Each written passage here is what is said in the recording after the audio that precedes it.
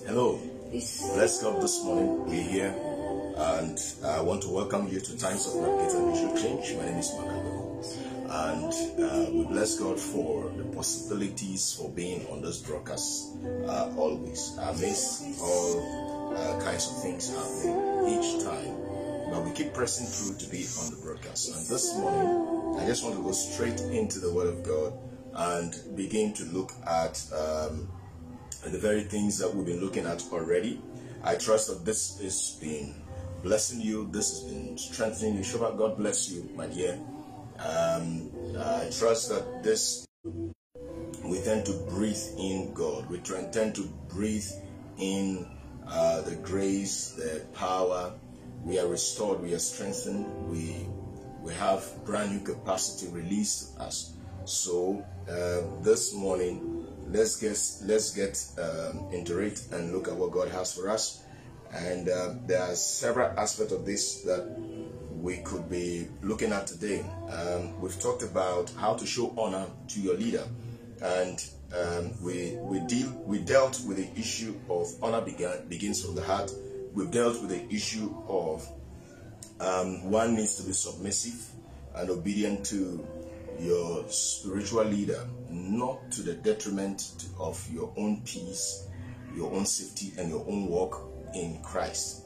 That is very important. We also said you need to minister to your spiritual leader. We need to minister to your spiritual leader, your apostle, your pastor, your prophet, your evangelist, your teacher, your leaders, those that watch over you in the community. There's a need that you minister to them. We spoke extensively about that last week. And then today I want to touch on a very critical issue and see how far we can go. Let's touch on a very critical issue and see how far we can go. Now, honor is shown in several ways, as we know. And it's important that we place honor where it is due. So for leaders that are in that capacity that we submit to, one of the key principles we want to look at this morning is that there's a need to believe and immerse yourself in their spiritual pathways in Christ. Now listen to me. There's a need that you believe and immerse yourself in your leaders or your collection of leaders, the spiritual pathway in Christ that they walk in. What is the essence of a giving of a leader that God gives us leaders over us? It is that they will be catalysts, they'll be a driving force to bring us from one location to the other in Christ. Paul talks about the imitation of Christ, imitating Christ as he imitates him. You follow after him as he walks after him. That means that there are spiritual pathways that our leaders walk in. And these spiritual pathways cannot be divorced from who Christ is and all of his entirety. All of the pursuit, all of the shout, all of the opportunities must all point to Christ. If there is a teaching that does not point to Christ, that thing is fundamentally dead and has absolutely nothing to do with God and his kingdom. If there is prophetic flow that does not ultimately lead us to a development of a personal walk and capacity in Christ and growth in Christ to the measure and the stature and the fullness of the man Jesus Christ, then we are not arriving at it. So all of what our leaders represent must clearly be a pointer to Christ. And therefore, to honor your leader, it is important that you believe and you immerse yourself in his spiritual pathways in Christ. And so let's read a scripture in 2 Timothy chapter 3, the verse 10 through 12. 2 Timothy chapter 3, the verse 10 to 12. I think I'm seeing a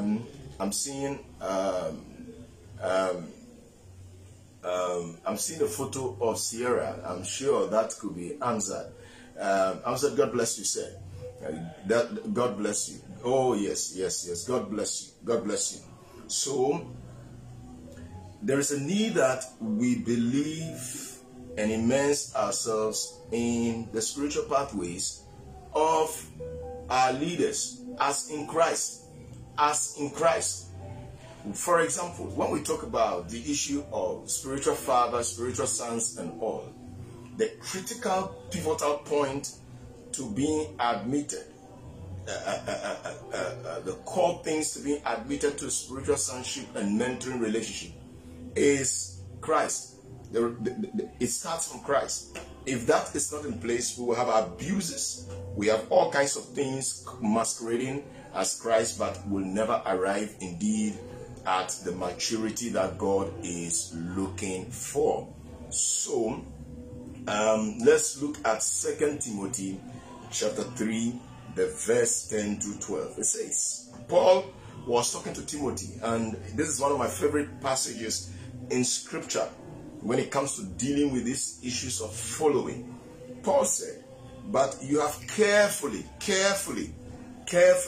followed my doctrine, manner of life, purpose, faith, long-suffering, love, perseverance, persecutions, afflictions, which happened to me at Antioch, at Iconium, at Lystra. What persecutions I endured. God bless you, Theophilus. What persecutions I endured. And out of them all, the Lord delivered me. Verse 12. Yes, and all who desire to live godly in Christ will suffer persecution. So Paul clearly is bringing Timothy into a very powerful spiritual pathway. And he described this spiritual pathway as going through several layers of experiences. And he underscores and honors Timothy and praises Timothy for his conduct, for his attitude in following. And this is how Paul describes it.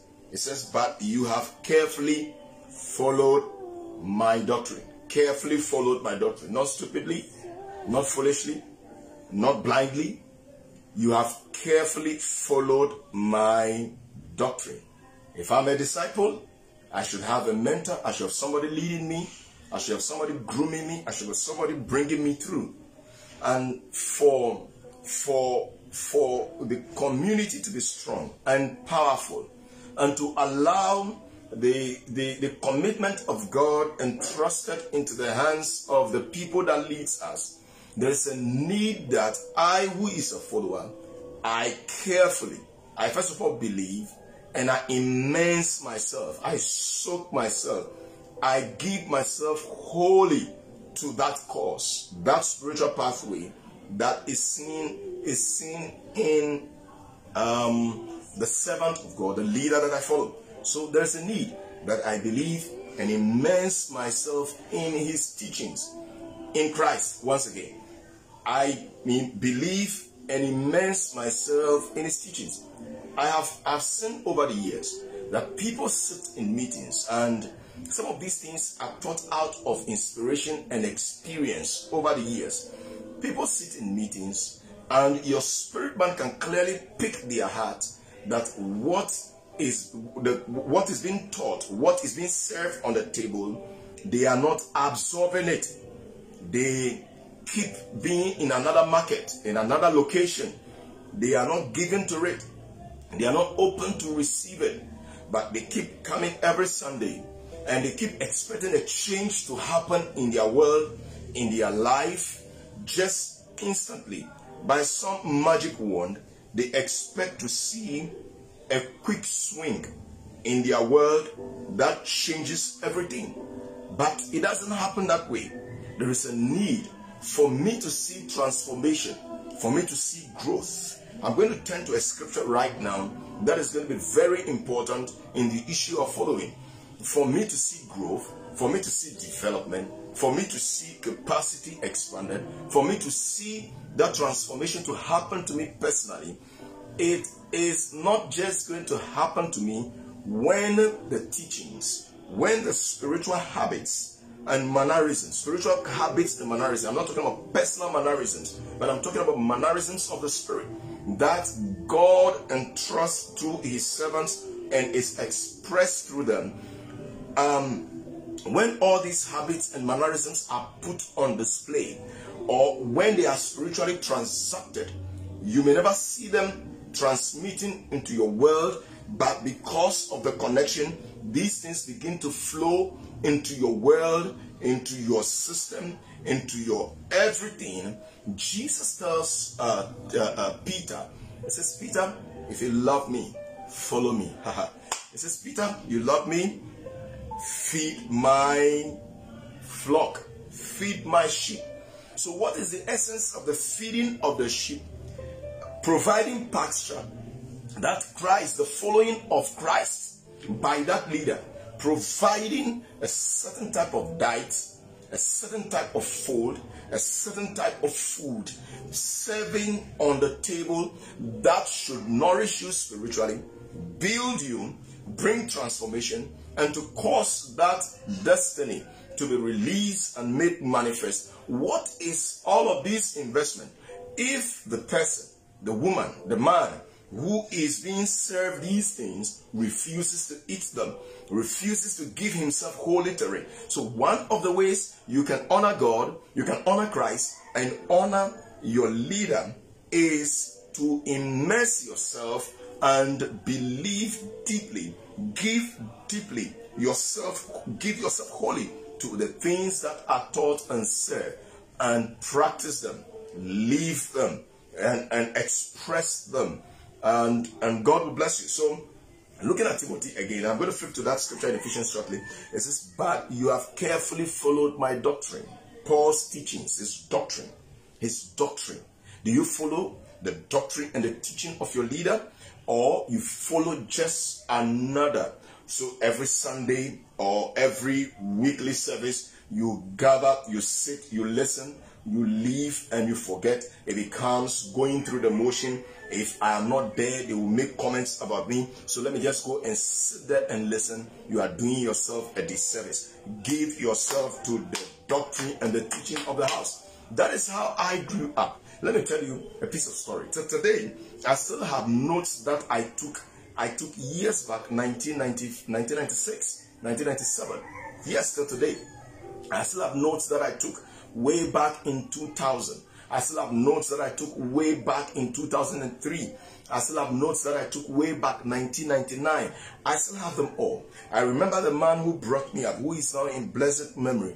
This man, when he started coming to the very branch of the Assemblies of God Church that I used to be part of several years ago, I fell in love with him, and that is how the connection began. I fell in love with him. I started following his ways. I started going to his meetings. Anytime that he has a meeting, I was just a young chap, just like young like Sierra, and pursuing God and giving myself wholly. So I started going to meetings, and I will make notes. And when I make these notes and I return home, this is the way I begin to immerse myself in them.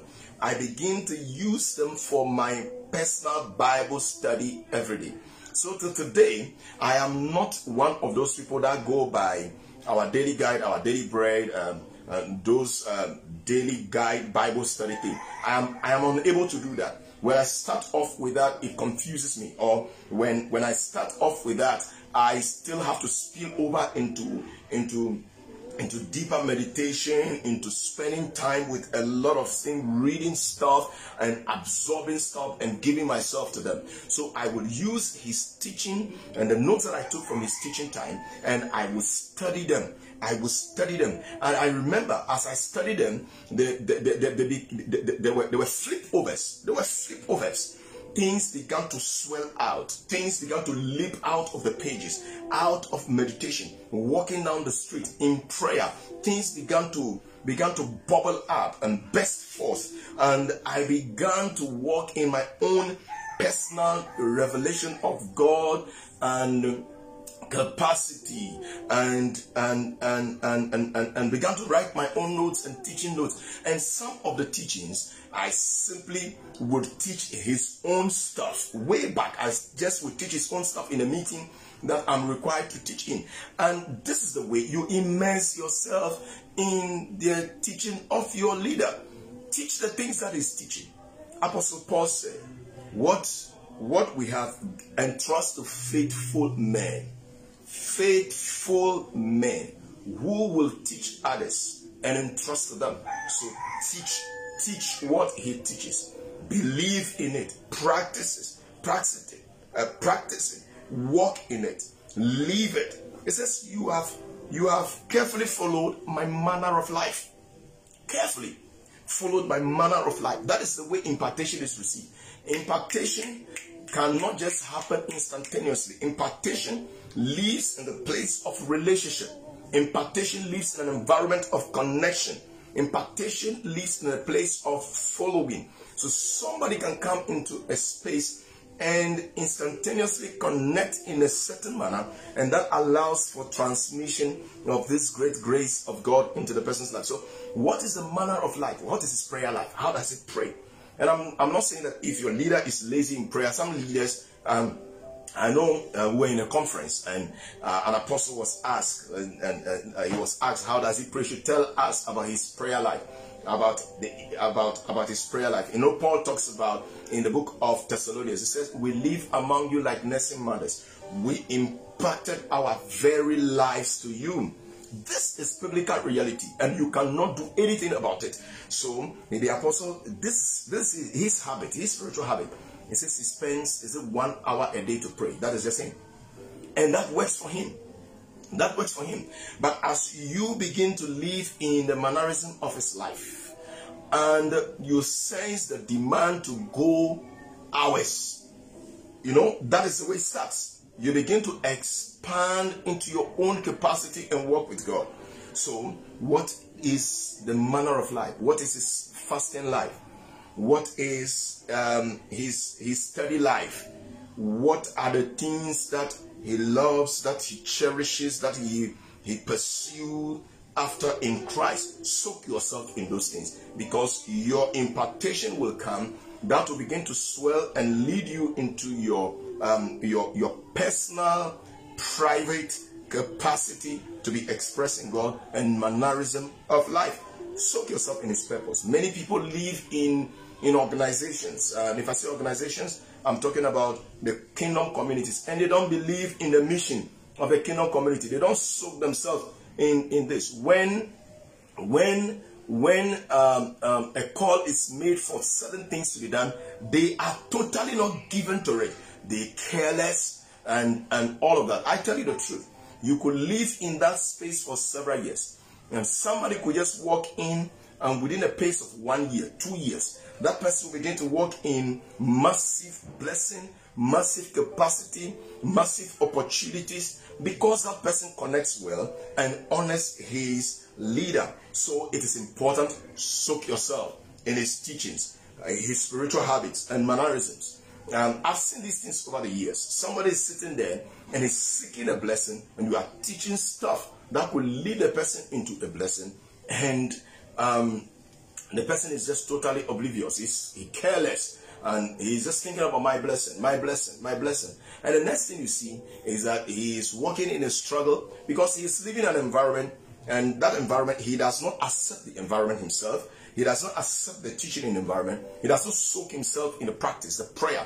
Your leader says, we pray 12 hours non-stop. So come into the meeting grounds, and everybody just lift up your voice and begin to pray in the spirit. And you said, you're careless. I can't do this. Your leader says we want to spend every Friday 2 hours. I know a community, every Friday 2 hours. Every Friday 2 hours in the evening. They just walk in, and it's 2 hours non-stop praying in the spirit. Non-stop praying. Nobody's commanding. Every 2 hours, every Friday they do this. And you said, you don't careless. You will not go there. You will not do this. You will not study. You dodge services. Please, let me say this. You dodge services. You actually dodge services. You know that Sunday morning there will be a Bible discussion before the main service starts, and your service practices once a week, and all of those things are designed to enhance your capacity, to cause you to grow in Christ, and you will deliberately step into the service at 9:30, when you know very well that the Bible study is ending. Because when you go into that space, you know they will ask you questions. Oh, what does this thing mean in scripture? Just to get you engaging and get you expressing yourself, get you flowing with community and growing together. And you don't like it, you hate it. You know very well that when you go into the service, your leader could possibly tell you, lead this prayer time. And so you will dodge always. All of these things, they do not lead to growth. They do not lead to capacity building. If you want to build capacity, give yourself to it. Your leader says, run, and it is in the cause of Christ, run to do that and to get that done. Now, go to Ephesians chapter 4. I wanted to go to that scripture, and then I'll flip back. I doubt if I can teach all the things that I need to get into today, but it is fine. Ephesians chapter 4. Now, let's go down to the verse 11, which is a popular scripture we quote and we speak to the issue of fivefold ministry. And I want to speak in a certain capacity now. In verse 11, it says, and he himself, speaking of Christ, he himself gave some to be apostles, and some prophets, and some evangelists, and some pastors, and some teachers. Christ himself gives. Why? Why? Why is he given? Why is he releasing these dimensions into the earth? Why does he give us pastors? It says, for the equipping of the saints. For the equipping of the saints. For the equipping of the saints. So, what we describe as spiritual mannerisms, habits, culture of my leader, are things that we can point to and say, Christ releases and gives us apostles, spiritual mannerisms of who an apostle is, how an apostle thinks, how an apostle behaves, what are the things that attracts him. Christ releases to us prophets. They live in the ambitions of God. They live in the emotions of God. They live in the feelings of God. They live in the thoughts of God. They perceive and think differently and speak differently and communicate differently. Why would God give us prophets? It is not for fanfare. Why would God give us an evangelist? So that we will all begin to think, behave, and act like an evangelist. But unfortunately, we have entered into the season of consumerism. Consumerism Christianity. The me, I Christianity. Everything is self-focused. I choose the food that is served on the table. And if I don't like this food, I get off the table and I go to the nearest table, to the nearest house, and I look around their table. If I cannot find what I'm looking for in terms of what Christ, in terms of what I like, not what Christ has said, what I like, I keep going round until I find. That is what the Bible says, that in the last days people will be given to itching ears. They'll be given to just pleasant itching ears to hear things that pleases them. And as a result of this, many have come into under all kinds of spiritual attacks. Religious devils have overlaid them. Somebody was telling me yesterday, it says, when I listen to some folks and I listen to your teaching, I said, some of these folks, this person was telling me, and the person was serious. The person was concerned about what is happening around me. She said, when I listen to some of these folks, they talk something for a while, then they begin to tell a certain story, then they begin to do certain things. But when I listen to you, you have severe teachings, you have transformative teaching, you have things that would want to provoke you and not leave you to live cavalierly with such disdain conduct of Christianity that is pervaded and rife in our society today. The person was telling me, but he said, when I look at the number of people that surround you in your meetings, and I look at the other side, I don't understand why they have so many people around them and all. I said, you never know. But however, there is a pervaded religious demonic spirit and style of teaching that continues to cause the people, let me use this word, that sweetens their ear, that suits their hearing, that makes them feel, they don't feel disturbed, and they don't feel provoked, they don't feel challenged. And you see, such conduct of Christianity, when persecution arises, these people crumbles. They are unable to live in the marketplace. They keep becoming an ash heap of what used to be when you place them in the marketplace. We need a brand new teaching, a kingdom teaching that leads us to a new conduct, a new way of thinking, a new way of behavior, a new way of prayer. Like I was saying, was it 2 Sundays ago? People need to stop some of these foolish prayers and pray correctly, pray intelligently, pray engaging heaven, and get things done. But we have a system that have continually plundered the people and made them leave them at a place of arrested development and made them not to walk in the capacity. The Bible says Christ himself, he gave from an ascended place, a height, a place of overall, of government,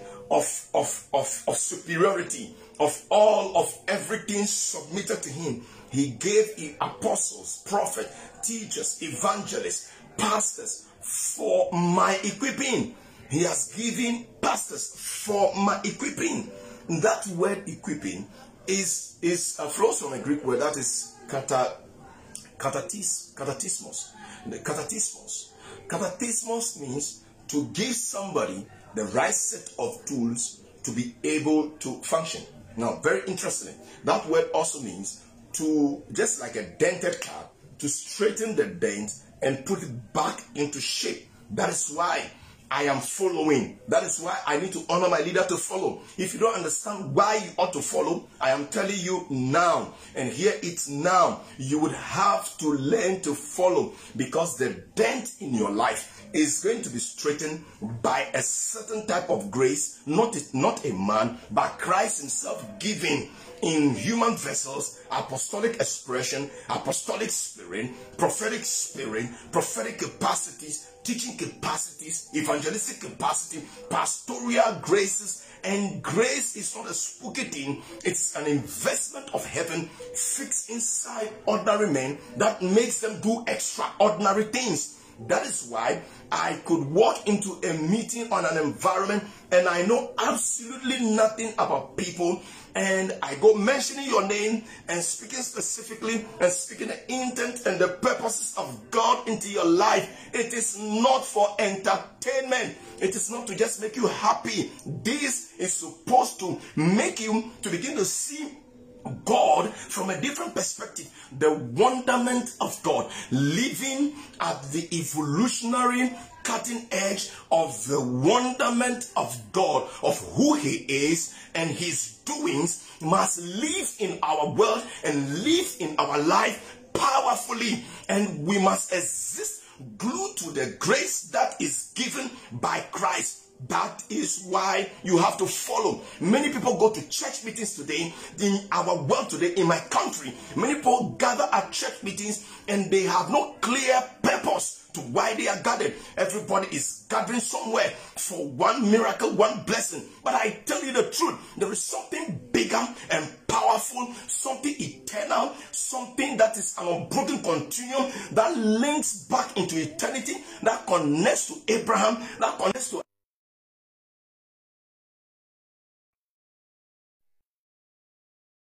for us. There is something great, something severe that God is going after.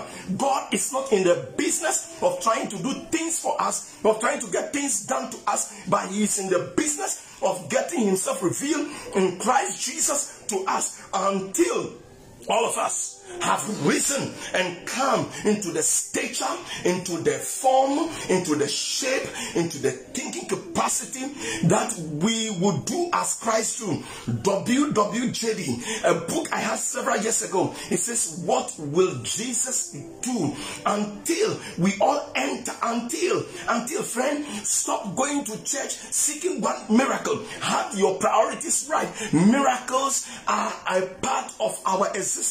Our born again experience is incomplete without miraculous expressions. And so the seeking and the pursuit of it is not the way forward. The way forward is to live in the reality of the redemptive work, the salvation work. It says of this great salvation, how can we escape? God himself, Hebrews 2, God himself confirming his word with signs and wonders and various miracles and the gift of the Spirit as he wills. It is not on your terms, but it is on his terms. They are given for the equipping. You need a right set of tools to live as a marketplace believer. You need a right set of tools to do the will of God. Now, this word also means that me as a leader, as an apostle, as an evangelist, as a teacher, I am supposed to begin to relate the grace of God given into me to Mark, to Shoba, to Theophilus, to Amsa, to Serena, to everybody, to Grace, to everybody, to David. I'm supposed to relate this apostolic, this prophetic grace, this evangelistic grace, what capacity I'm given. I'm supposed to relate it to their individual, unique call in Christ Jesus that will be able to produce the work of ministry and the call of God in them and to cause the kingdom to thrive. So it is not a wholesale man of God, woman of God. It is not a wholesale church leader. This thing is supposed to be related to individual capacity and to build them in their unique capacity. So it is not about just standing and preaching and shouting and making it done and showing some wonderful peace and prophesying and going away, but this is supposed to lead to individual transformations that unleashes individual capacity and individual call. Friends, there is a need that we return to a proper following of Christ by leaders, and there's a need that I am, who is a believer, who is a member, who is part of the community, I follow my leader well. I think there used to be a Jamaican song, follow the leader, leader, leader, follow the... There is a need that you follow the leader. You follow in doctrine. You follow in spiritual mannerism. You follow. Your leader is praying 5 hours. Begin to stretch yourself. Begin to press in. I want to enter into the capacity. Can you imagine we have a community and that has no, excuse my language, the Bible says that when Israel was marching, they put the women and the children behind. So in quotes, just to express it's an expression that we put women, the children, weakling behind. No, can you imagine a community where all of us are in this space for so that all of us are able to edify? The Bible says, let me read it. It says, for the equipping of the saints, for the work of ministry, for the equipping of the body of Christ. Now, this little piece of statement can be interpreted, that last part, for the edifying of the body of Christ, can lead us to begin to talk about honor in a certain way that is very different than just relating to your leaders in your community. For the equipping of the saints, for the edifying of for the work of ministry, and for the edifying of the body of Christ, till we come to the unity of faith and of the knowledge of the Son of God, to a perfect man. Do you see that? To a perfect man, not angels. Right in this flesh, we begin to enter into what God calls a perfect man, to the measure of the stature of the fullness of Christ, that we should no longer be children tossed to and fro and carried about with every wind of doctrine by the trickery of men, in cunning craftiness of deceitful plotting. This is why I go to the meetings. This is why every Sunday I teach. This is why every Sunday morning, regardless of whatever pain I may be going through in my body, I stand to speak. This is why every Sunday morning, if even I am struggling with technology, I still want to make a way to be able to teach this thing, because this thing is equipping somebody. It's giving somebody the right set of tools. It's making somebody to be expanded in capacity in a way. This thing is releasing severe grace into somebody's life to propel him and give him momentum. So if I am committed to a following, I would go after the teaching of my leader if I miss it. If I miss it on a call, I'll go after it. I will listen to it. I will listen again and again and again, underline stuff, write out stuff, make notes, and ask questions. We have too much of lazy Christianity, and I am sick and personally tired of lazy Christianity. Lazy Christianity I'm tired of. I'm tired of lazy Christianity. I'm tired of this butter my bread, sugar my cocoa Christianity. It doesn't lead to maturity. It doesn't raise a people of warfare. So we continue to move through the wilderness for the next 40 years when we can accomplish this thing in 1 month. If people are given wholly to following the doctrine and the teaching, I'll go read the book of Acts. Let me repeat 2 things that should be with you. The equivalent of the saints, katartismos, that flows from the word katatizo. This word, katatizo, means to equip rightly, to give the right set of tools, to give the believer, to repair, to remove the dent, to shape back again, to cause transformation. Friend, the next time you go into a service, as you think of a miracle, think about how will this grace transmit into my life, and God, I want to be transformed. I want to be taken to the next level of walk with you. Something must shift until I come into that form and fullness of Christ. And secondly, the thing that must live with us as leaders, we must follow Christ rightly, because that word equipping, shaping, managing, doing all of those administrative things and the spiritual transaction thing, it is that you must relate your grace given by Christ to individuals. So you have 100 people you're leading, your capacity must be given to individual uniqueness in shaping Theophilus uniquely in releasing his call. So today, for example, in our churches, we have bankers, we have lawyers, we have evangelists, we have engineers, we have people of all kinds of capacities sitting there. We have presidents, to be presidents one day. We have politicians, we have bank managers and all. But unfortunately, we do not speak to them in that capacity of their call for ministry. Their call for ministry may not be going for evangelism necessarily. This person is called a banker. He drinks banking. He sleeps banking. He sneezes banking. How do you as a leader speak to that person? This is what equipping, katartismos, means. It is not a wholesale. It is not teaching anything and saying God bless you and you go. No, this thing must be related. So we must begin, our communities must become an emissary basis, camp centers of equipping, military bases.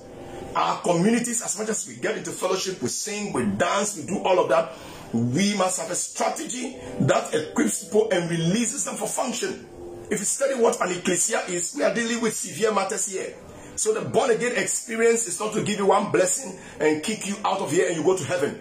Those of us thinking that way, if Christ wanted you to go to heaven, immediately you became born again, he would have checked you out quickly and send you, let me check my time, and send you to heaven so that you go to be with the Father.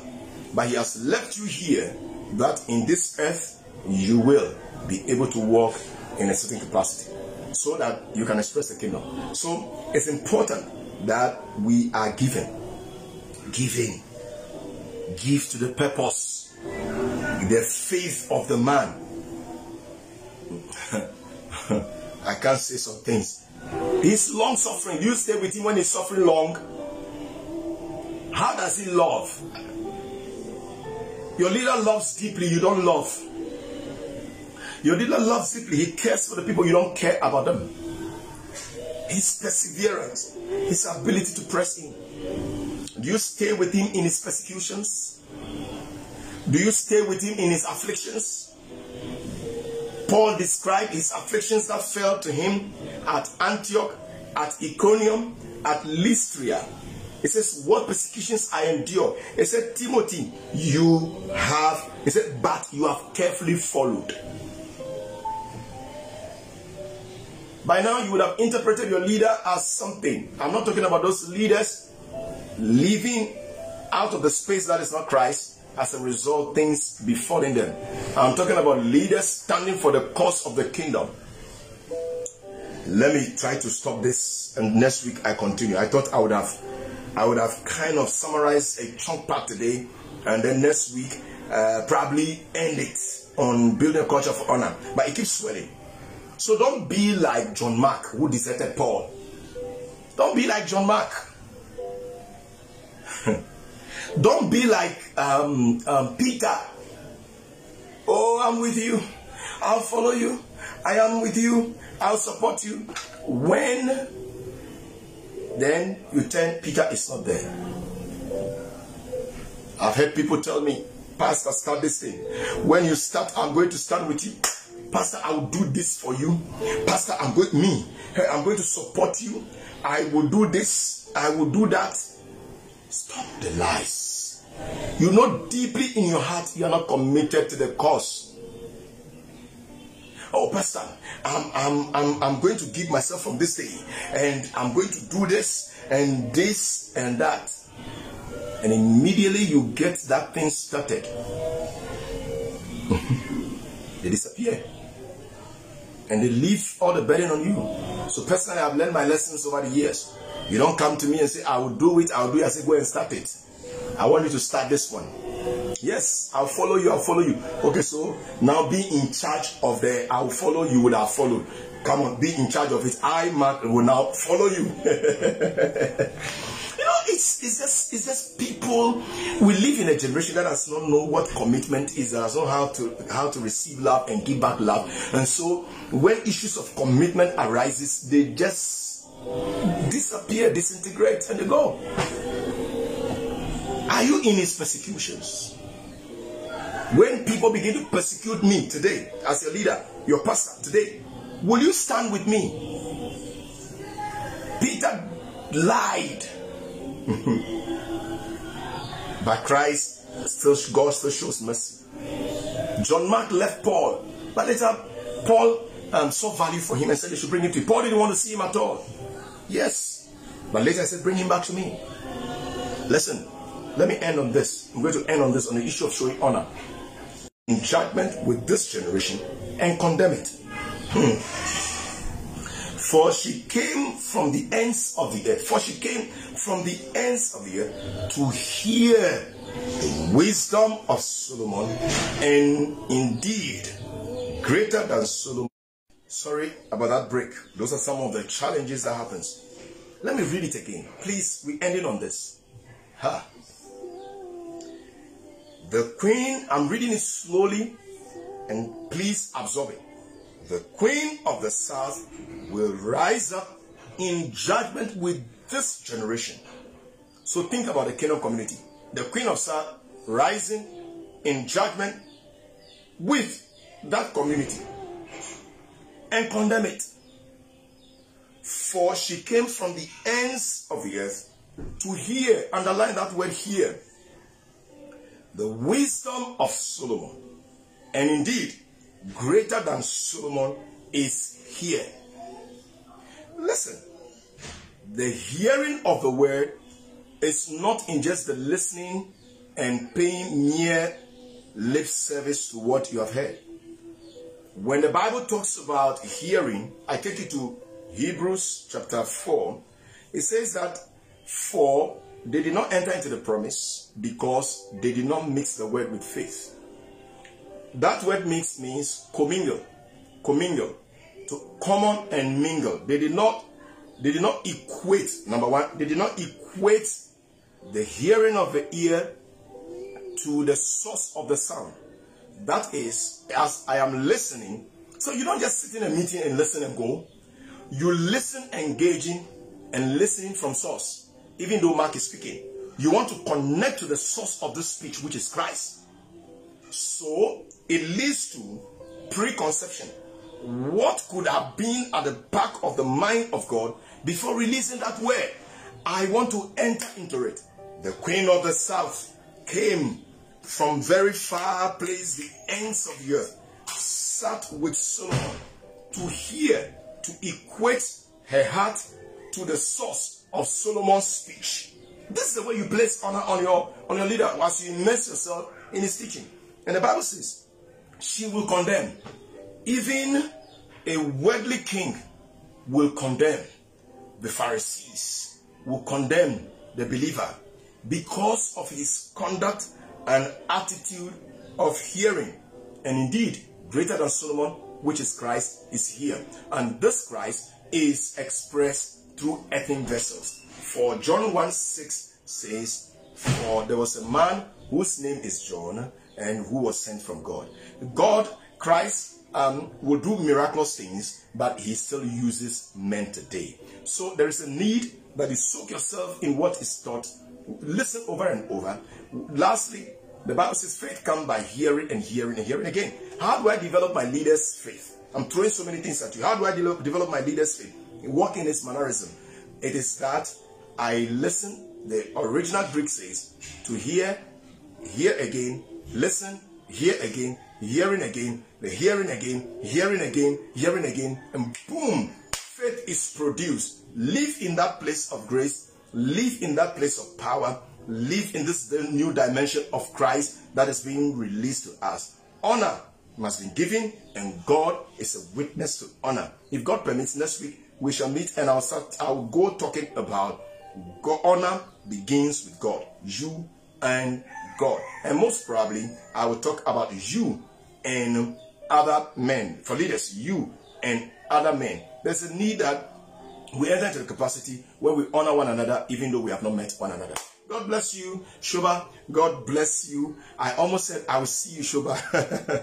God bless you, Amzad. God bless you, Samuel. God bless you, Theophilus. God bless you all. And lastly, I forgot. How do you honor your leader? Promote what he is teaching. Shoot it out. Share it. Send it out.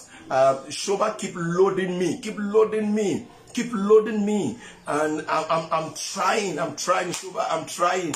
And God bless you all. God bless you. In Jesus' name, I'll see you. We breathe him in on this call always. We breathe him in. Thank you. God bless you. God bless you. And it is bye-bye for now. Wow, we bless God this morning. I want to welcome you to Times of Navigator and Leadership Change. My name is Mark Agbeko. And this morning, we want to just get into the Word of God. I want to say thank you for being on the broadcast always. Share this broadcast. Invite somebody to connect to this broadcast as we get into the teaching of God's Word. Today is beautiful. It's good to continue to hear the voice of God each and every time. God bless you. God bless you. So share this video, invite somebody to connect to it as we continue to discuss the issue of building a culture of honor. Building a culture of honor. I want to get into my notes immediately. We want to, on the call, every now that we gather, we are actually breathing in the Lord. We're breathing in the dimension of his life, layers of his life, capacities flowing from out of his world into our world. I want to say thank you, Amzad and family, and Sierra, God bless you. Samuel, God bless you. Samuel, ensure that today you are early. You are very early at the meeting because we need to get our setups done early enough and we get running. So ensure that you are there early. Good. So let's get into this. This teaching today may probably be the last one or the last but one, depending on how fast I can go. So, however, if I gauge, I think I'll be dealing with the last but one on this particular issue of the culture of honor specifically. And then thereafter, I'm going to move into teaching something else that relates to the culture of honor. There are several things in my heart to do, but we leave it for the arrival of that day when we begin to teach those things. So let's go back and look at the culture of honor. And let me start off by saying this morning that there is a need for a revisit. So that is the way we're going to start today. There's a need for a revisit to the page of honor. So each and every one of us, as we started this discourse, I clearly pointed out that there is a need that you keep a page of honor. And this page of honor is supposed to identify men and women who have placed endorsement over your life, who have brought investments over your life, into your life, whose belief and faith and confidence in your gift and your capacity has ensured to allow you to be where you are today. It could be your father, it could be your mother, it could be both parents, it could be an uncle, it could be an auntie, it could be somebody who may not directly be related to the family, but may just be somebody who picked you up down the road, your pastor, your spiritual leader, your mentor, the one that took you up and allowed you to get into the space that you have gotten into today. We climb on the height, on the shoulders of giants. Let me do this acknowledgement. My dear friend Kelvin Chambliss, I'm so swamped with a lot of activities, but I carry you in my heart. I miss you. I hope I can find some space of time today so we can just catch up and just talk briefly. So hoping to catch up with you sometime later today. Yes. God bless you, sir. God bless you, sir. Your endorsement, your confidence in what I teach continues to prod me forward to teach these things and to continue to allow me to be imbued with confidence.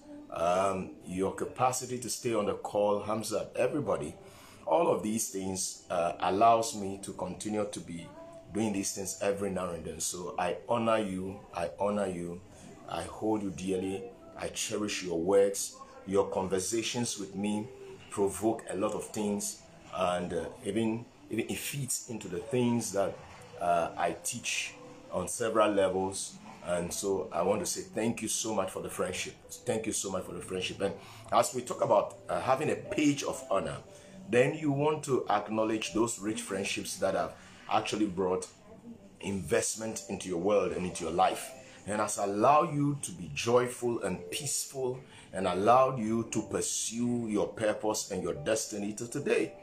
There are people who do not cherish relationship, and the poorest place to be in life is to be without friendship. The poorest place to be in life is to be without friendship. If you may not have money, you may not have all the resources, but a little introduction, it's an open door. A little introduction, endorsement by somebody is an open door to allow you to enter into a vast a space that will change your life.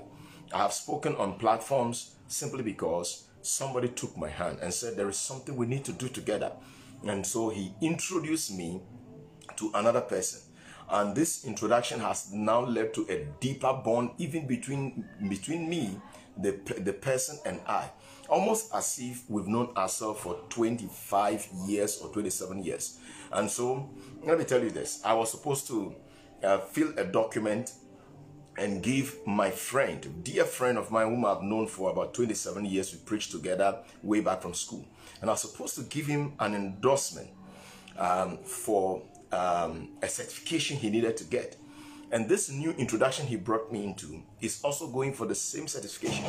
Do you know that I gave this new introduction on the same endorsement, the same accolade, the same respect, and I signed his document too, because there is relationship that comes up, and it seems to have traversed the course of several years, but would have just met today.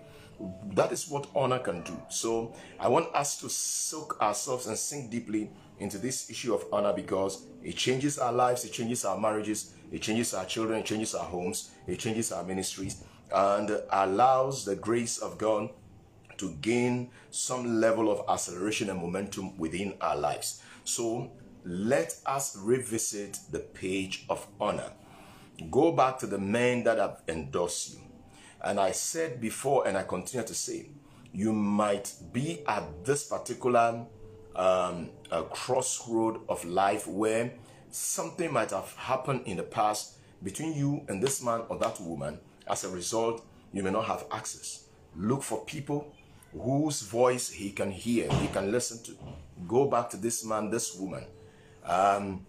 If there's a need to say sorry, say sorry. Mend the nets again. Reconnect. Present some gift to him and start a brand new relationship. Acknowledge him. Speak good about him. Bless his work. Pray for him that he will expand, because life is too short than to spend your life going through all these heckles of dishonor and never seeing full potential, full capacity unleashed in the earth. It is time that we enter into all of that which God has for us. And that is what we have to live for. Husband, wife, do same. Time to acknowledge your husband, your wife in another way. So as I'm talking this morning about the consequences of walking in dishonor, there is severe and detrimental effect that comes upon people when they begin to step in dishonor. And this teaching, I believe from where I stand, I believe it's going to be very simple, unless of course God begin to throw in a wager and a spanner to throw it into a certain realm that I may not know. So there are severe consequences, effects, results that come upon people's life when they begin to walk in dishonor. Let me just start off to say that when we take somebody like David confronted by Saul, David being pursued by Saul, David had the opportunity to come upon Saul and to take his life. But the Bible says that David cut off the skirt of his garment, and he said that even that when he did that, his heart smote him. He felt broken within. He felt contracted within him to say that this is God's servant that I am touching. So we see that David is offended on every front. Please hear this. Man of God, woman of God, hear this. David is offended. He has every right to destroy Saul, but for the sake of honor to God and the capacity, the space that he occupies as ordained by God, David deferred to a choice that will not lead to destroying Saul by his hand. So the principle is this. Sometimes we come into these environments where leaders abuse us and do all sorts of stuff to us.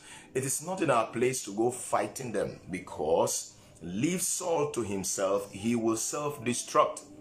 Leave Saul to himself, he will self-destruct. If you have any leader who is like a Saul type, I promise you, leave him to himself, he will self-destruct.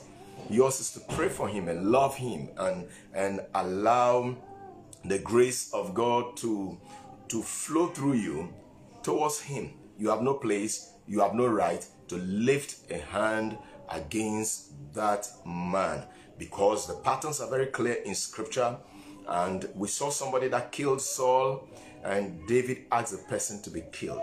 So there are consequences when we walk in dishonor, please. There are severe consequences when you step into dishonor. Do not touch that servant of God in higher grace and capacity than you. Don't do it. There are severe consequences, because God is a witness to honor. Next week, I'll talk about God. Honor begins with God. And you will understand this statement more. Honor begins with God. You will understand it more. There are severe consequences. God is a witness to the giving and the receiving of honor and the dishonor. God is a witness to the giving and the receiving of honor and dishonor. When it involves any of his servants, God is standing right there to witness it. Number two, God receives honor done to his servant as personally done to him. God receives honor as done to his servant. He receives it personally as done to his servant, as done to him. So God takes it very, very, very, very, very, very, very serious when an honor is given out to his servant. So we want to stand in that place of honor and ooze out and offer out of honor and give out of honor and flow out of honor towards every servant of God. I see Hamza write something here. Let me just read that. It is better to leave the offense and the offended in the hand of God. Better to do that. Better to do that. Better to do. Let me see that. How true. I can't see this right up well. Let me see. Maybe let me see. I can pick it. Yes. How true. The fight belongs to the Lord. We serve and give regard. So we live our life out of either honor or dishonor. Every day we are sowing seeds of honor. Please hear this. Every day we are sowing seeds of honor or dishonor. So it is important that you pay attention to yourself. So dishonor is expensive. We want to agree on that. Dishonor is terribly expensive. And I want to just go back to familiar scriptures. The first thing that we see when dishonor goes out, or not the first thing, one of the things that you see when dishonor goes out is that you could inherit curses. It's very, very true. It's in scripture. We can begin to pull it right from the Old Testament into the New Testament. You could inherit curses. When somebody dishonors the body of Christ, the community, the Bible speaks of a place of authority of the community that could leave this person as an infidel, disregarded, and makes the person vulnerable to all kinds of satanic attacks. The Bible talks about a man in the book of Corinthians who was walking in total dishonor. He was walking in sin and total dishonor to community life, shared life. Apostle Paul talks about handing him over to Satan and his body being destroyed, his soul being saved. There are all kinds of things we can talk about honor from coast to coast, from A to Z. This honor is expensive. So you could inherit curses and you want to pay good attention to yourself. Genesis chapter 9, the verse 20 through 29. It says, and Noah began to be a farmer and he planted a vineyard. Then he drank of the wine and was drunk and became uncovered in his tent. Now, let's understand this. The uncovering of Noah in his tent was not done by somebody to him. He did this to himself. So that leader could be walking wayward, but be careful, be careful, be careful. That leader could be living anyhow, but just be careful because of honor that is witnessed by God and he takes it personal. You should be careful. Then he drank of the wine and was drunk and became uncovered in his tent. And Ham, the father of Canaan, saw the nakedness of his father and told his two brothers outside. This thing is happening inside. This gentleman carries it and broadcasts it. He stands on the mountaintop and tells it all to everybody. He picks a microphone and he shouts it out. He gets on Facebook, tongue lash, and publicly expose this person without thinking about God being a witness to it. So the Bible says that he speaks about this matter to his brothers outside. I want to believe that if he had called his brothers to some inner chamber and said, listen, I just went in there and I saw Father uncovered. He is totally naked and this is shameful.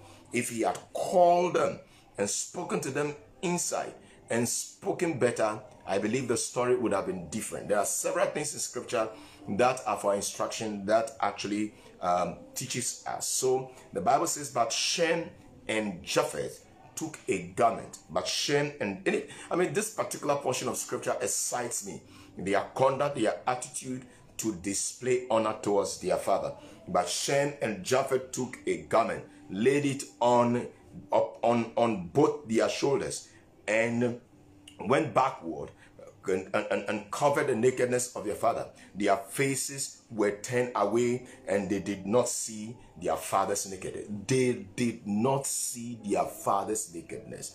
They did not see their father's nakedness. I mean, you need to walk with leaders with great honor and walk with some level of shamefacedness where you are seeing and looking upon something you may call a weakness, something you may call disgraceful, but you literally just shut off as though you didn't see that. I had a story, and there is a story about a senior man of God and a junior or his associate. So they visited another person's church.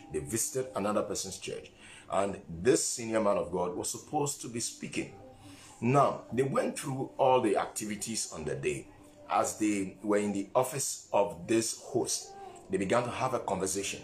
And the host asked this senior man, he put a question directed to this senior man, do you know so and so and so and so?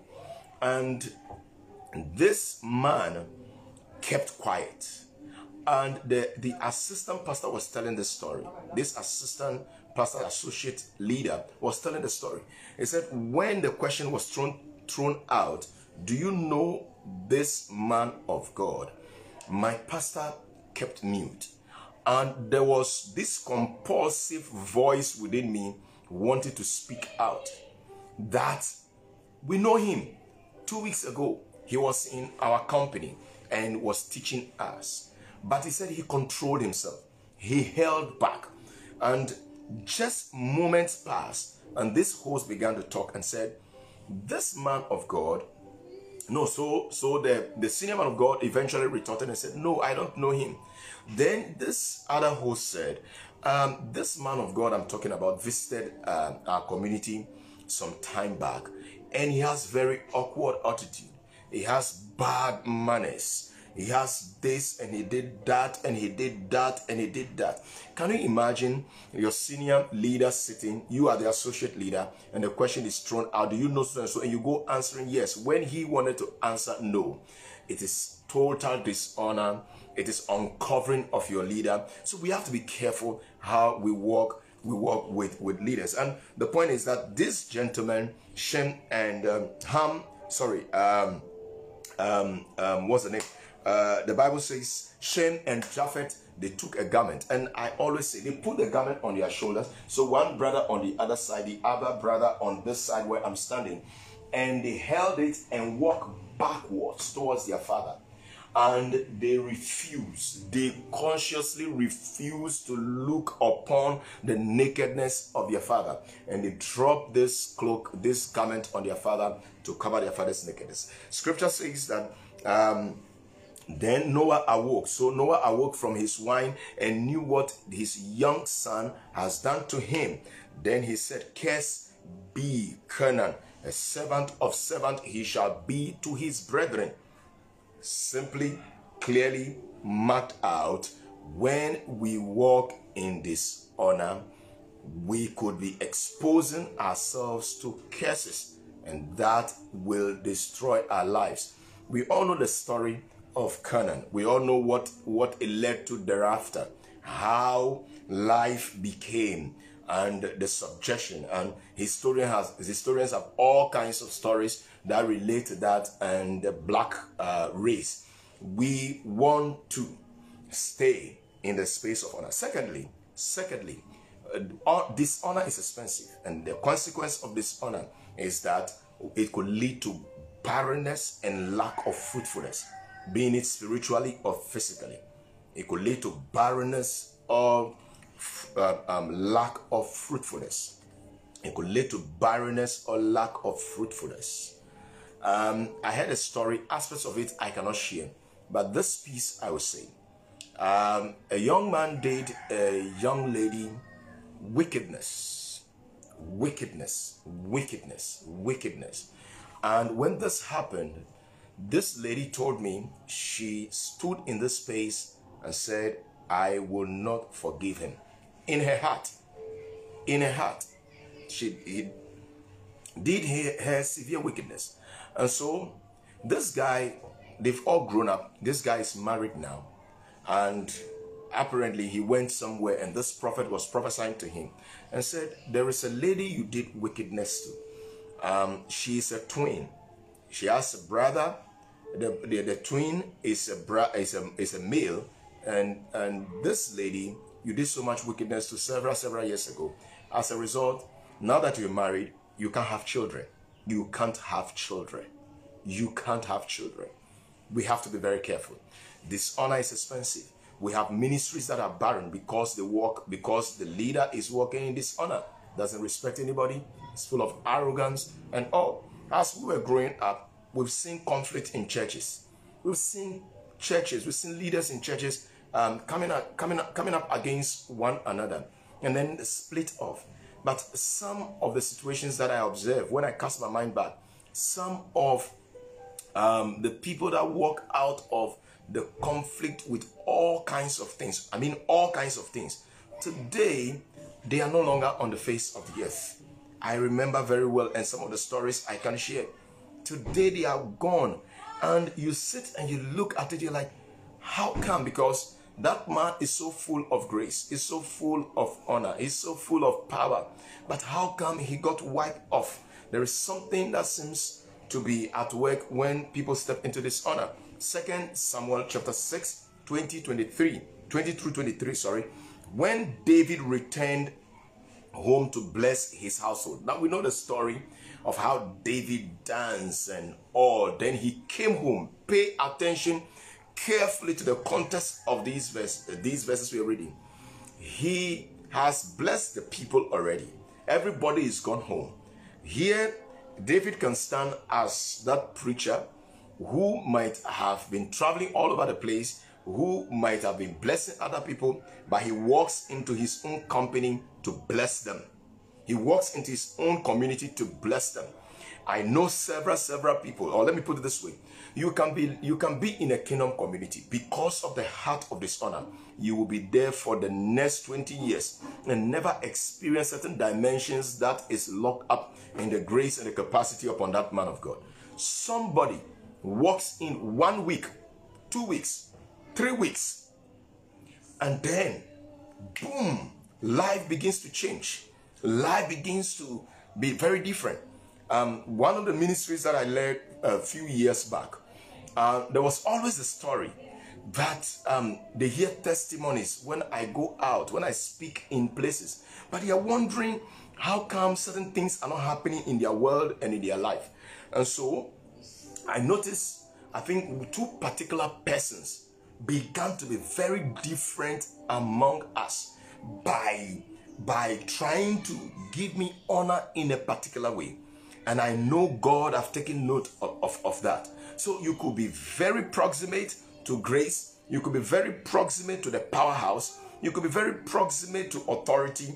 But this authority will not trickle down to affect things around you until you begin to look at that authority, that vessel, and relate to it from a position of honor differently. I'm not talking about worshiping that man or that woman and making him a demigod. I'm talking about the true culture of honor that has its bedrock, on Christ. The condition for entering to honor, it is not how handsome that pastor is or how beautiful that preacher lady is and how much money he has, but it is hinged on the fact that Christ have commanded us to live so.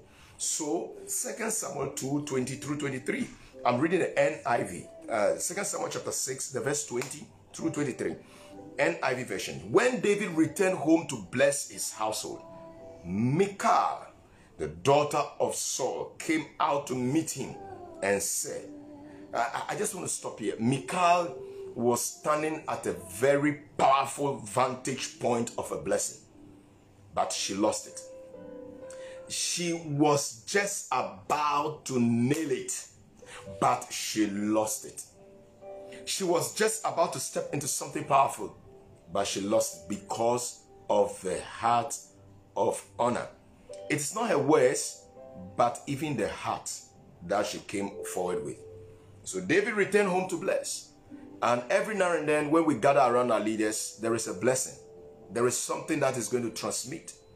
But Michal, the daughter of Saul, came out to meet him and said, how the king of Israel has distinguished himself today, disrobing in the sight of the slave girls of his servants as any vulgar fellow things. So she would speak out of hystericalness. Psychology says when you are hysterical, she speaks out of being hysterical. She is not speaking out of the bowels of the spirit. She's speaking to David, looking at things laterally, not things flowing to heaven. Not looking at David, that as David stands, he stands before God. When David speaks, he speaks from the position of what God will. And the Bible said that David said to Michal, it was before the Lord who chose me rather than your father or anyone from his house when he appointed me ruler over the Lord's people, Israel. I will celebrate before the Lord. So it is important that the things that we may call debased, vulgar,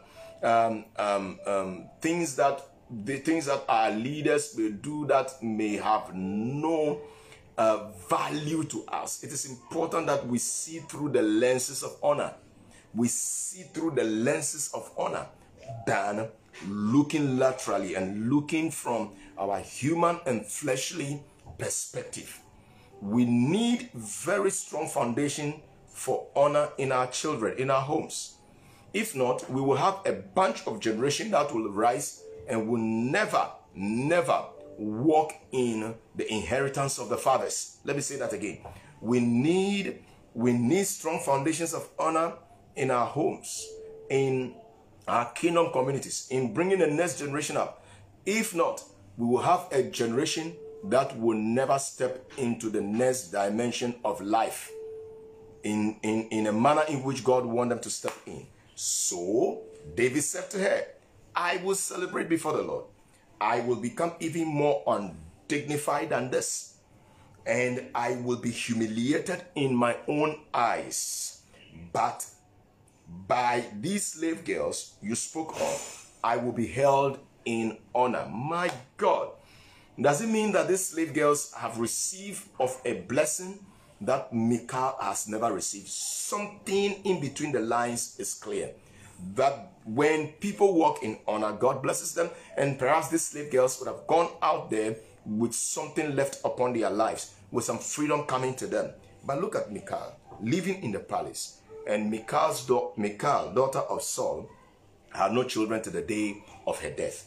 Many wives today can go barren. If I say barren, not physically barren, but you just lock yourself out on purpose, destiny, because of the way you treat your husband, because of the way you treat your wife, because of the level of dishonor. David is Michal's husband, but David is a man of God, called by God. He has God's hand behind him. He has divine attestation upon him. He has divine commissioning backing him. He has angelic hosts released to allow him to fulfill. Watch it. David never cares Michal. But there is an aspect of existence that links the verse 23 to all that happened. How does the Bible record that? And giving an account of David's encounter with Michal and Michal's history, and saying that flowing from the place of dishonor for David, Michal never had a child until she died.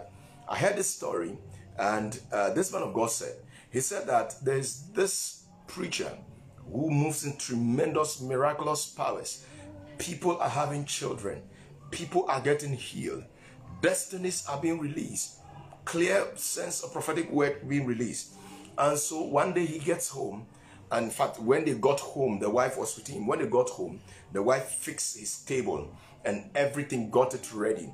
It was super than usual. And so the man was wondering, you should laugh over this. when the conduct of the wife is unusual in treating you good, the suspicion is, am I about to be prepared for my early grave, or it is something else? So this man was wondering to himself, what is this woman up to? Is it an early grave preparation? Is she embalming me for my for my funeral and all? What was it about? And after the man finished eating that evening, the wife said, let's say he's called Papa John. He said, Papa John, today you will have to bless me too. I have served you. I have served you well over the years. I am on my knees before you. Bless me too. Put your hand on me and pronounce a blessing. And a year thereafter, this woman began to have children. This is the man of God, anointed of God, empowered by God, but the wife never had children. How many wives are barren today? Barren physically, barren spiritually, bankrupt financially. How many wives are on the path of destruction as a result of lack of honor for husband? Please think about it. This Belgian Conference of Equality, we must understand it in the context of scripture. It is not what every man can do, a woman can do. There is a place of grace and authorization, divine election that Belgian Conference cannot undermine, cannot supersede and cannot undermine.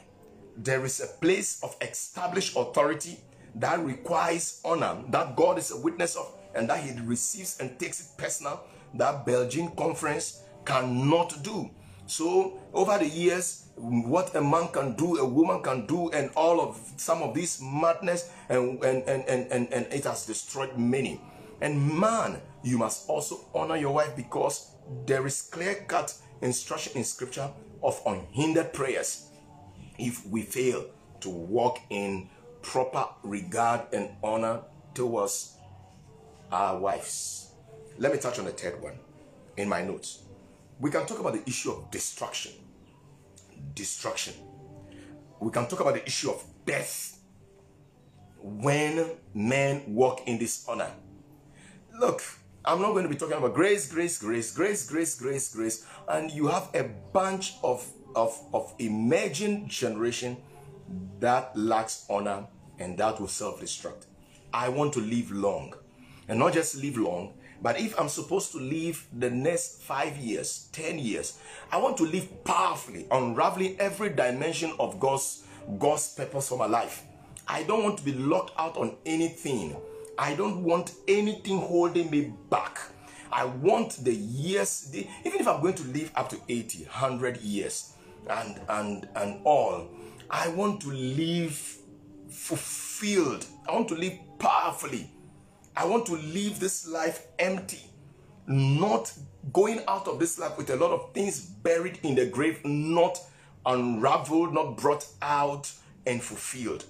Many people today have lost it. Their ministries have come under arrested development, because when you dishonor that man, when you dishonor that woman, when you lied upon that man and it wasn't true, when you join a company to actually ensure that his ministry goes down. Hear me, there are some bunch of people who think they can take stuff upon their shoulders and vow that we will make sure his ministry or her ministry is destroyed. You will self-destroy, because Jesus Christ is the owner of the body and he will demand his ministry, and you should be ready to be confronted by him if you go about pulling blocks, breaking walls, and pulling stones and all of those things out of his community so that whole wall can come down. You will self-destruct. Don't do it. I've heard stories when church split and then somebody carries the keyboard, somebody carries this and say, I bought it for the church. Are you serious? You must be matured when you offer unto the Lord. I'm somebody, if God should say is that all that you are doing in the BNS, leave it and move the other way and go, I would turn my back without looking for what did I buy, what did I invest, what did I do, because I stand in this place that there is nothing that I have which he did not give to me. So death and destruction can be the portion of many. Let's look at Moses and the sons of Korah. And I'm going to just summarize it so we get the story. So we know how God has set aside the Levites out of the tribe of Israel for full-time service to him. So God made a choice that the Levites will minister to him. And they were ordained to take care of the things of God. They were ordained to take care of the things of God. Now there were three flowing out of the Levitical family, and these three, we had Gershon, we have Merari, we have Kohath, and we saw that the sons of Aaron and his sons were chosen out of the tribe of Gershon to be able to lead and minister to God in a different capacity. So that of Merari, and so the sons Kohath or Korah. So we see that as history moved on, the children and the sons of Korah began to disdain their service. Now, if you look at scripture, the work that the sons of Korah do, it seems to me they were muscular people. They were people with great stature and capacity, because the carrying of the beams, the lifting, it may look so mundane. It may look like I am just a mason, I'm just a driver, I am just this, and this does not fit in and recognize like the man that is standing at the top and leading. Every time he's leading, let me tell you, those of us in Ghana especially, let me say this, God, there is a demonic power that has permeated music ministry.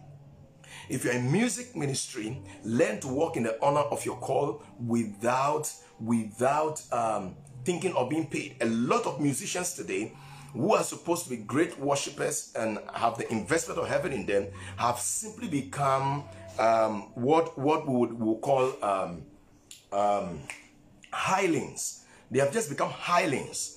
The hirelings, they have no passion and care even for their ministry, but for the money. Even preachers, but for the money. And you see, part of it was that these musicians began to think, how can you give honor to the preachers that they are preaching, and we are also preaching the word of God like them through reading, and you give them more honor than us. You give them money, you don't give us money. And so suddenly all over the place in Ghana, I don't know who brought it, and every musician is being called minister this, minister that, minister this, minister that. I find it so awkward. I was born and given a name, Mark Kwame Agbeko, with Papa in the middle. That is my name. And I don't need to be called Minister Mark in order to have my bottom line underscored. So we have had this religious devil deceptive spirit truncated itself and found within the sphere of music. So musicians have resorted to demanding and all. Look, I want to tell you, I preach in BNS. I speak in BNS, and I have no salary, and I have no plans of putting one on the BNS. I have no allowances, not even mobile phone allowances, but I do it honorably. And when I even receive gifts, that is meant personally for me, that should take care of personal stuff. I take all of that and plunge it back into what I do. And I do it without the pursuit of money. All over the place in Ghana, very few quality people are given to not being hirelings in their music careers, because you envied another's place and you saw it to be more honorable, more powerful, and more it has more opportunities, and they have money, they are getting access and all. Why not we also? So many people today have no anointing upon them again, but they have a voice, they have a gift, but it lacks grace and it lacks power. I learned very early in life when I started singing that Satan was a chief priest of the music ministry and music industry. He got cast out, and he will never be happy of anybody who receives that appointment because he has been replaced. And so I need to guide my heart. I need to guard my heart. I need to protect me.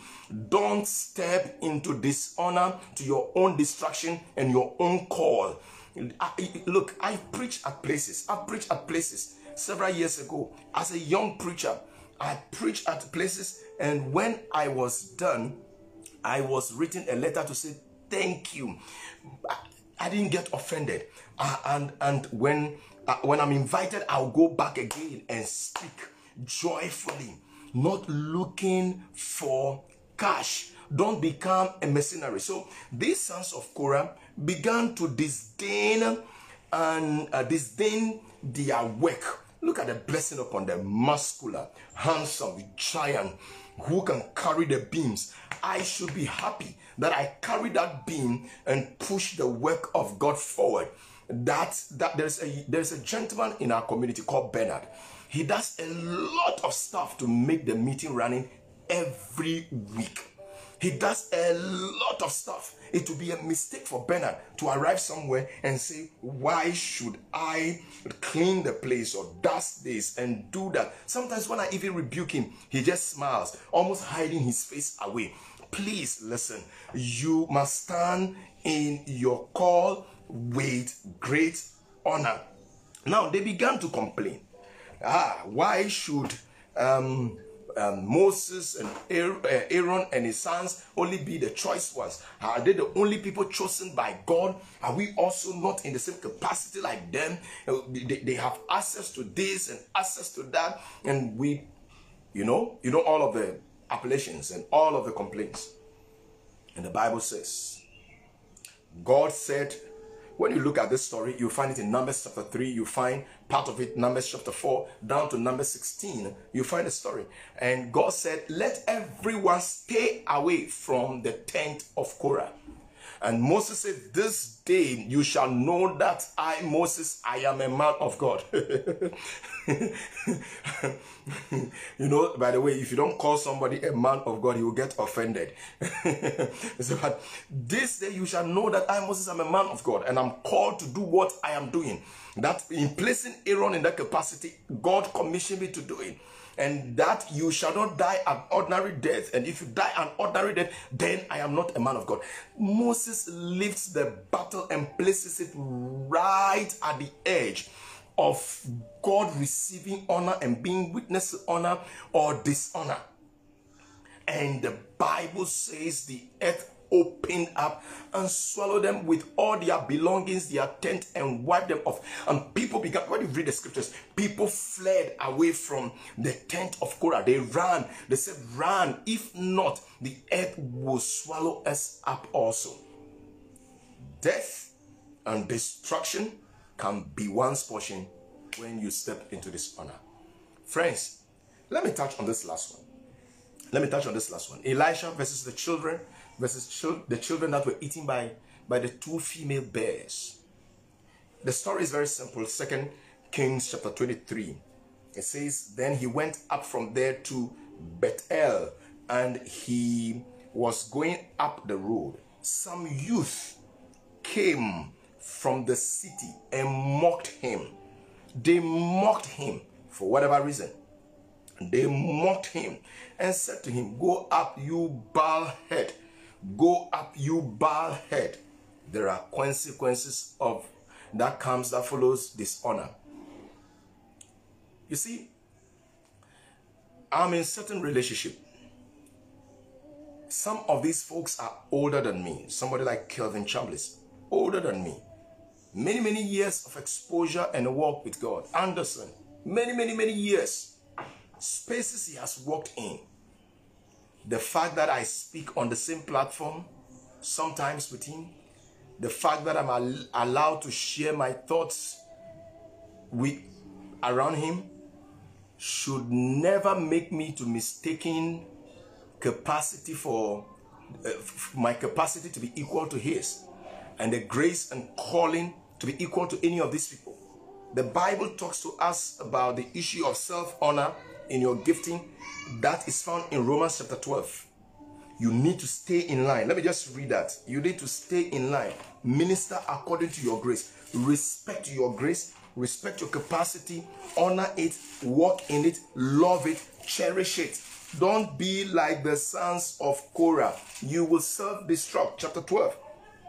The verse 3 down. It says, for I say, through the grace given to me, to everyone who is among you, not to think of himself more highly than he ought to think, but to think soberly as God has dealt to each one a measure of faith. Look, there's something called a measure of faith, and it's not, I believe. No. There is something called the linkage of grace and the measure of faith that allows Mark to speak about the things that he speaks about in the way he speaks about. That allows him to see God in a certain light. There's something called a measure of faith. I am teaching, I prophesy as a result of a measure of faith and grace that has been committed to me. That word measure talks about boundaries, parameters, define boundaries, sphere within which you operate and you live your grace and all. Don't try to be like another. So let me just finish on this. 2 Kings 2:23. Then he went up from there to Bethel, and he was going up the road. Some youth came from the city and mocked him and said to him, go up, you bald head, go up, you bald head. So he turned around and looked at them and pronounced a curse on them in the name of the Lord. And 2 female bears came out of the woods and mauled 42 of the youth. Simple as that. Destruction, death lives at the presence of self-exaltation. You are too opinionated about yourself.